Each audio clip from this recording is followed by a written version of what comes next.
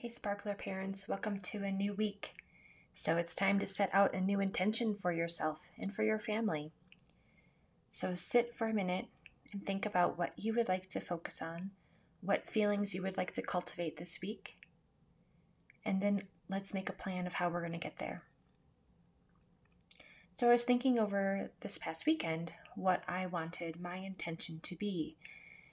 And kind of going off of the boundary theme from last week, but extending it into the tasks that I ask my children to do or the jobs that I give them to do. I need to be more clear about what I expect of them, and I need to be consistent with carrying through if I do need to implement some sort of consequence or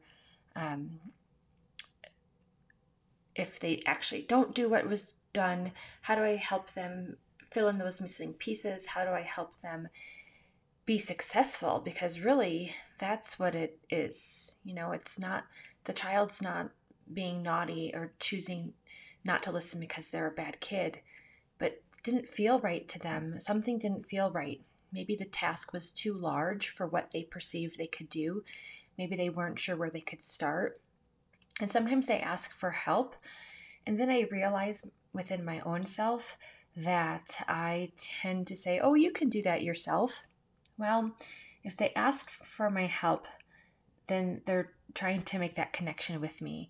So one of the things I've been thinking about saying, and I have used in the past, is what part do you need help with? Or show me where you're getting stuck. So that way, both people get their needs met. I get to help foster independence and that I know my child can do this, and my child gets assistance that they're asking for and feels validated that asking for help is okay, which is, of course, something that I want them to know and do and practice. But sometimes I get so frustrated in the moment knowing that they can do this already. Why should I help them? And that brings us to another love language, acts of service. So if you have not read either Love Languages by Gary Chapman or the Love Languages for Kids, the 5 Love Languages for Kids by Gary Chapman and Ross Campbell, I highly recommend it because I learned a lot about myself. And one thing I learned about me is that acts of service really don't mean much to me. But they mean a lot to a couple of people in my family. And once I realized that we all have primary love languages, it made a lot of sense to me.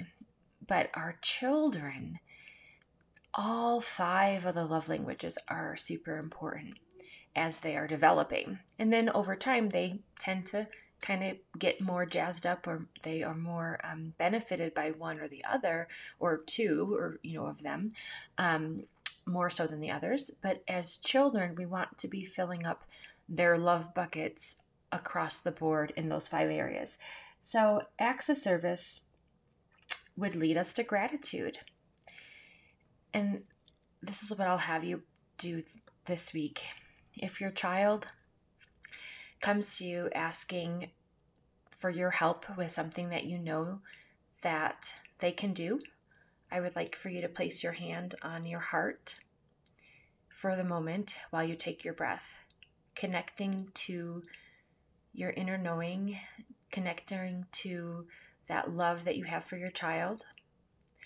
And in that breath, deciding which question you're going to ask to get more information on how you can help your child, to really figure out what they need help with, for them to show you where they're getting stuck, and see how that feels, especially if you're somebody who feels really annoyed or frustrated or even angry that your child is asking for help with something that they're capable of doing. So that's my intention for the week. I would love to hear you share yours. You can email me, or you can reach out to me on Facebook at Christine Physical Therapist, and have a great day.